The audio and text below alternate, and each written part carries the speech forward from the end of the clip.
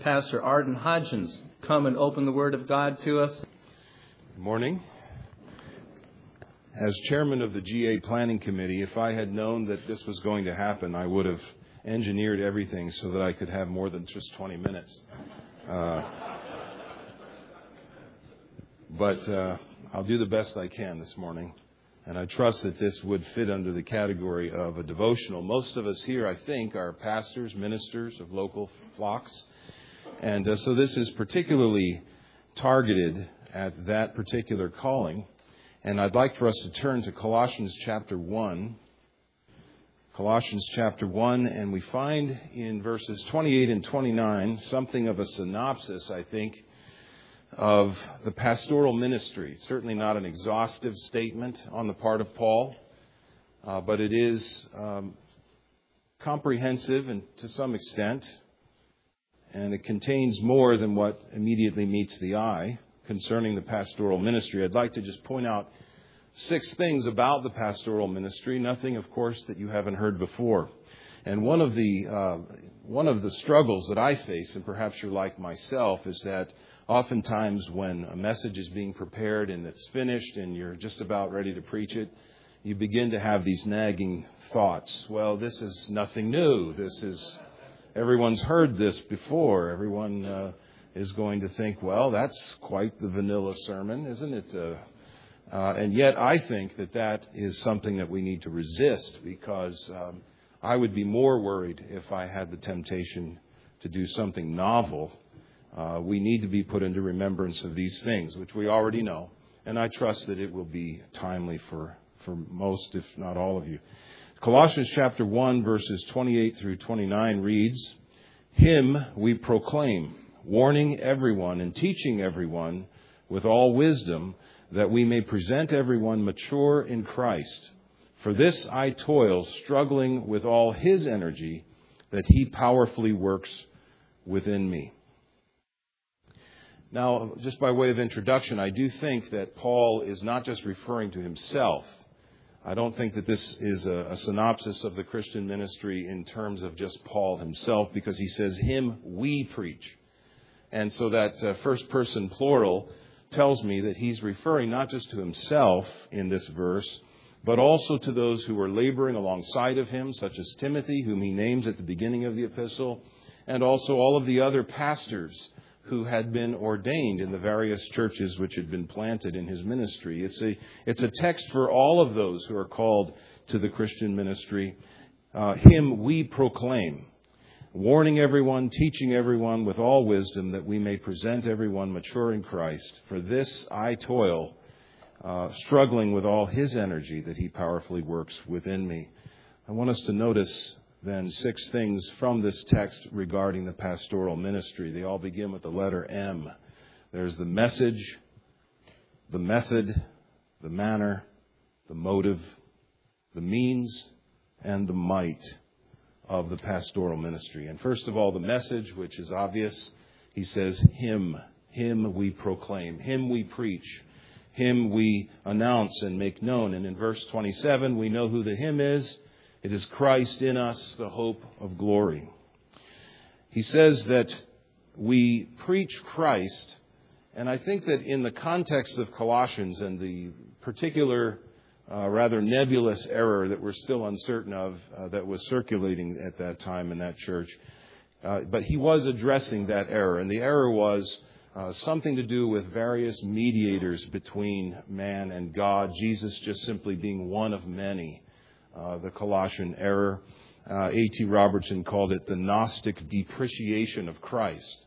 And so you see the theme of Colossians is all about the preeminence of Christ, and to create other kinds of mediators between God and man, or to emphasize other kinds of subjects that may indeed in and of themselves be good, and some of them aren't. They still have the tendency to take away from the preeminence of Jesus Christ in our preaching. And so in the Greek order of words here, the word Him is actually in an emphatic position. Him, as opposed to other persons and other things, we proclaim. And evidently in Colossae, there were false teachers going around in that valley amongst the different churches there. teaching things such as touch not, taste not, handle not, asceticism, severity to the body, fascination with angels, experiencing and sharing their own personal visions, chapter 2, verses 18 through 19. And against these, Paul warns and says that they've made other things central rather than Jesus Christ. So in contrast to that, he says that the true gospel ministry is one in which focuses on the Lord Jesus Christ. I think that churches today, obviously, we can see how Christ has been marginalized with all sorts of other kinds of activities and subjects and emphases. But even within churches, our own churches perhaps, even within churches that are under the banner of Reformed, can oftentimes very slowly begin to find their identity in something other than Jesus Christ. And I think that we probably are familiar with certain churches that the first thing that comes into our mind is not so much, that's a church where I know if I go there, I'm going to hear Christ glorified and preached, but I'm going to hear about the evils of public school and the virtues of homeschool only. Politics oftentimes takes a center place in preaching, social reform and community building, even creationism versus evolutionism, courtship versus dating, anti-McDonald's and Diet Coke, King James only. Brethren, these, no matter how virtuous any of these secondary issues are, they're secondary at best. And at worst, they can oftentimes depreciate from Christ and His preeminence. We need to be careful, no matter what the latest fad is, no matter what book we've recently read, no matter the pressures we feel from people that come from the outside wanting us to emphasize this or that, we need to keep Christ central in all of our preaching. This epistle of Colossians is a wonderful model of Christ-centered preaching. If you're familiar with the epistle, you'll know that Paul preaches Christ as the King of the kingdom of God, as the image of the invisible God, as the creator of all things in heaven and earth, visible or invisible, the sustainer of all creation by whom all things are held together, the head of the body, the church, the fullness of the Godhead bodily, the one through whose blood shedding reconciliation has been accomplished between God and man, the indwelling one who is the hope of glory, the one in whom are all the treasures of wisdom and knowledge. As the head and rule and all authority, as the one to whom we are united and whom we are made alive and through whom our criminal legal record is stamped righteous, as the one who through His death and resurrection has triumphed over the disarmed rulers and authorities, having put them to open shame, the one who is seated at the right hand of God and we with Him, the one who will once again appear and will cause us to appear with Him in glory, the one who grants peace to our hearts and to our congregations, the one whose word, when it dwells within us richly, produces wisdom, thankfulness, singing, the one we are to serve and to honor even in all of our earthly relationships, whether it be our marriage, our homes, and the workplace. Wow, the whole thing is all about Christ. Christ is, in a sense, to Paul, the beginning, the middle, and the end of all of the preaching that he did. He's the beginning because it's His word. So He's the source of the information and the proclamation that Paul preached. He's the middle because it is through His blood that we receive forgiveness for our transgressions of not obeying His word. And it is through the power of His Spirit that we're enabled to keep His commandments. And He is the end of the preaching because it is for His glory and to be conformed to His image that we do all of these things. Of Him, through Him, and to Him is all, or should be all, of our preaching. Samuel Rutherford said, "Next to Christ, I have one joy, to preach Christ." So there's the message of the pastoral ministry. Secondly, we see the method of the pastoral ministry. He says, "Him we proclaim, warning everyone and teaching everyone." So there's two words there, warning and teaching. The word warning is the same word that could be translated admonishing, admonition, nouthatuntes. And this is part, but not all, of the method of preaching, as far as Paul was concerned. There is also teaching. There's warning and teaching. Warning or admonishing doesn't have so much to do with telling people what they don't know. It has to do with telling people what they already know and pressing it upon their consciences to be more consistent in their behavior and in their thinking with what they already know.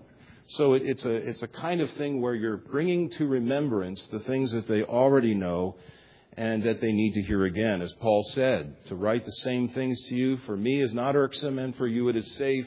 And as I mentioned in the introduction, this is a temptation that will face us as pastors time and time again, where we'll want to preach something new. But we have to remember that half and maybe even more than half of our ministry is simply to stir up the memories of our people so that they will put into practice that which they've already been told. And I have no problem preaching sermons that I've done before. Do you have a problem playing a song on a CD more than once? And how much more with a sermon when you sense as a pastor that the people need to be put into remembrance of it. Now, there's different ways of saying the same thing, but we need to be careful that we don't fall into that rut of trying to always come up with something novel, but rather to admonish. We should and we must. And then there's this other aspect of the method, and that's teaching. This has to do with teaching people things that they may know, but also enhancing their knowledge and also teaching them new things out of the Word of God, directing your message to the intellect. The pastor ought to be warning, admonishing, putting in remembrance, but also teaching. And this is a balance which many have failed to maintain. There are those who are always admonishing. I guess you could say they're always emphasizing the imperatives. And yet they fail in giving the indicatives of teaching. And we need both. Without the imperative, if all we do is teach the indicative, what is true, then that tends to lead toward a kind of bare intellectualism, which can also lead to a form of pride and complacency. On the other hand, if we emphasize imperatives without the indicatives, and we're always admonishing and always warning and always rebuking, well, then that leads to a kind of moralism or legalism where we either foster pride in those who think they're doing a good job, or we foster discouragement amongst those who see that they're failing. So we need to remember to be balanced in this way, to preach Christ and who we are in Christ, the indicative, and then also at the same time the imperatives that are demanded of us because of our position in Jesus Christ. So we have the message and the method. Now, thirdly, we see the manner of the pastoral ministry. Him we proclaim or preach, warning everyone and teaching everyone with all wisdom. Three things that we can quickly note about the manner of pastoral ministry. It is to, first of all, be extensive. He says everyone.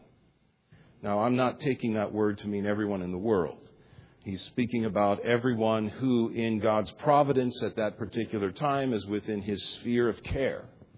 And as pastors, we have a defined flock. One of the reasons why we believe in a defined church membership, because we need to know who our sheep are and who they aren't. And we minister to them. But Paul says, those who are under my care, I minister, I preach, I proclaim Christ, I warn them and I teach them, all of them, every one of them, extensively. I want to be careful not to let any one of them fall through the cracks. Even the least of the brethren, I need to be concerned about. And we need to remind ourselves as pastors that there are certain people we gravitate to in the church. Jesus gravitated toward Peter, James, and John. He had an inner circle. There are some people that we like. We're to love all the brethren. There's some we like. And we like to hang out with those people, and sometimes it leads to a sort of neglect of the others who also need our attention as pastors. And we need to be careful that we don't neglect even the least. There needs to be something in our preaching that is for everyone. not just solid meat for those who are the strong and who are mature, but also for milk for those who are new to the faith and who are growing perhaps at a slower rate. We need to have a suitable portion for each and every person that we minister to. And then secondly, it's to be intensive, not just extensive, but intensive. That is, to each and every one. There needs to be an individualization of our pastoring of our people. This is why as the church grows, we should be praying that the Lord would also increase the size of the eldership, because it's impossible for one man to be able to individually deal with each one of the sheep as shepherds ought to do. The sheep should know his sheep, and he should be among his sheep, and he should be able to deal with each and every one according to their own particular needs, their own particular quirks, their own particular set of baggage that they bring with them, their sins. And so we need to be like our good shepherd who leaves the 99 on occasion to go after the one. And then thirdly, in terms of the manner of pastoral ministry, Paul says it is to be with all wisdom. With all wisdom. Now, we don't come into this world with wisdom. We don't have wisdom inherently. And in fact, even if there comes a point in our Christian experience where we've prayed for wisdom, we've sought wisdom from Scripture, from Christ in whom is hidden all the treasures of wisdom and knowledge, and some degree of wisdom has been granted to us, even then we are susceptible to losing that wisdom. Look at Solomon, case in point. Where did his wisdom go? We're leaky vessels, just like the people we preach to. And so, therefore, there needs to be a constant recognition of our dependence upon the Lord for ever-sustaining wisdom from Him in order to adequately preach in the way that we ought to preach and to deal even one-on-one with our sheep as He calls us to do. Who is sufficient? We're not. We need His wisdom. So we have the message, the method, the manner. Now, fourthly, the motive of the pastoral ministry is also brought out here. And what I mean by motive is goal or end or our intention. What should it be?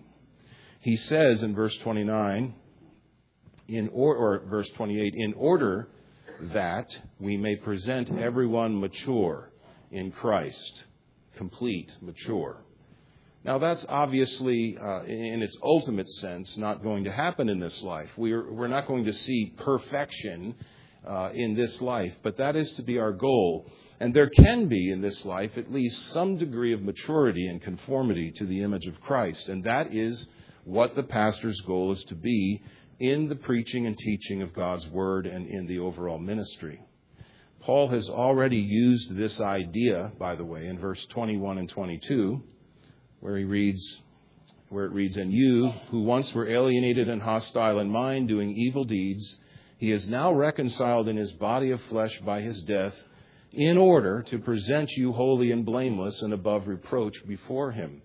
Christ's work is for the purpose, or it's in order to present to Himself a people, a church, a bride that is holy and blameless. And now Paul is repeating that same phrase in verse 28, saying that this is his personal goal. In other words, the agenda of Christ is to have His people be mature, pure, blameless.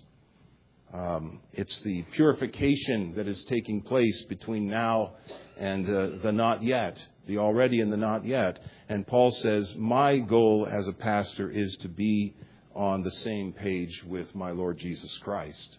I am to work with Him. In fact, I am a tool in His hand in order to bring about this washing, this purification, this sanctification, this maturity that Christ is working in them.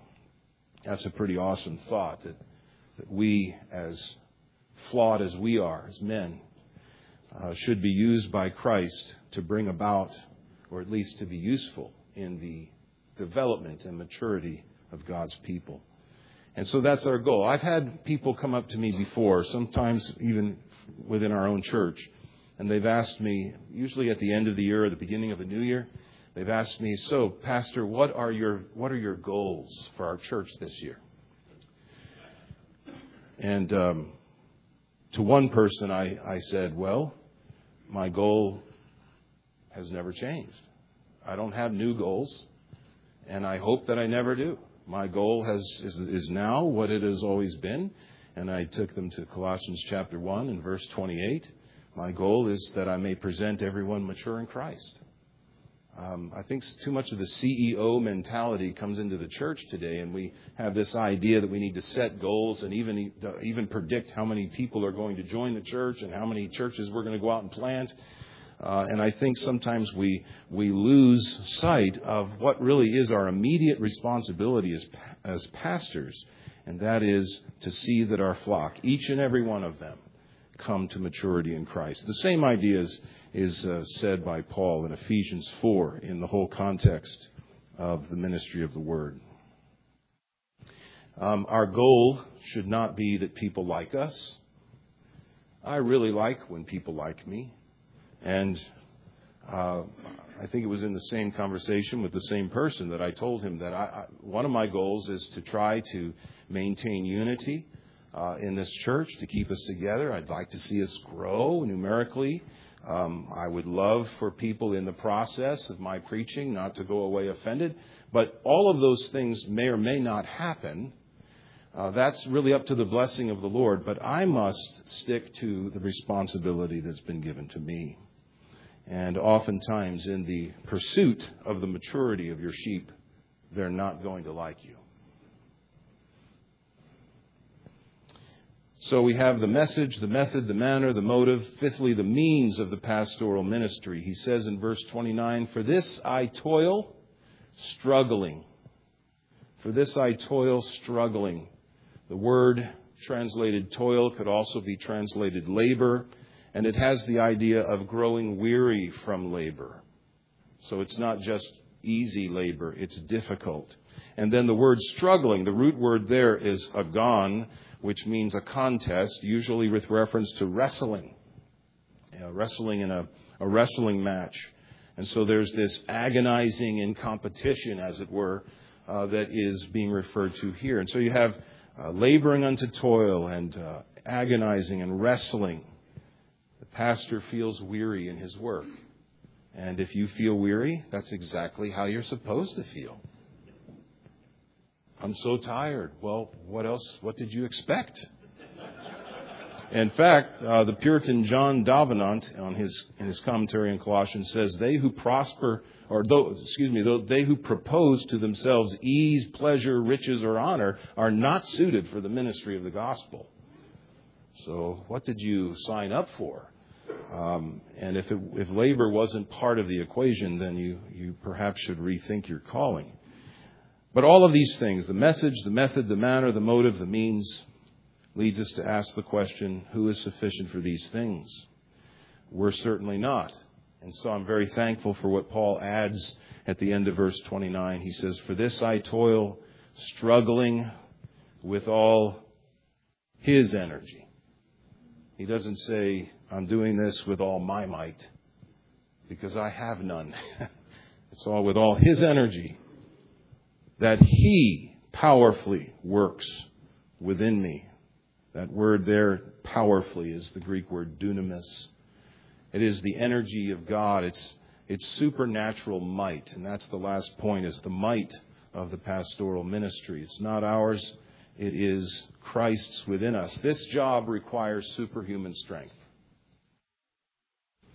I'm sure that if any of the wives of the pastors here today were interviewed concerning their husband, and were told that they could be honest and open about everything that they see about their husband's weaknesses, warts and all, they would probably go away saying, I don't know how this man is able to undergo the pressures, the constant pressures of the ministry apart from the grace and strength of God. Now, when we realize that it requires superhuman, supernatural power from God himself to continue in this task, that leads to three things, and I'll just close with these. It means that no one should enter the pastoral ministry relying on his own strength or ability. And you might say, well, I don't rely on my own strength. But one of the tests as to whether a person is relying on their own strength or not is their prayer life. Those who neglect prayer are in that neglect basically saying, I don't need this supernatural strength. I can do this on my own. Or, worse, they're just taking it for granted that the Lord will give them everything they need without prayer, but God has revealed Himself otherwise. He wants us to inquire of Him. He wants us to come to Him because it's in coming to Him and having that strength granted to us in answer to our prayers that keeps us humble and makes us realize that our strength comes from Him. Before we speak to men about God, we need to be speaking to God about men. This also means, secondly, that no one who is truly called to the pastoral ministry should turn away in fear of being inadequate. Well, I'm not inadequate, but if you're truly called to the gospel ministry, internally, externally, yes, you're going to feel inadequate. That should be no discouragement, because the adequacy comes from the Lord. He's called you to an impossible task, but He who is faithful, who has called you, will also cause you to do it and to fulfill the calling that He's given you.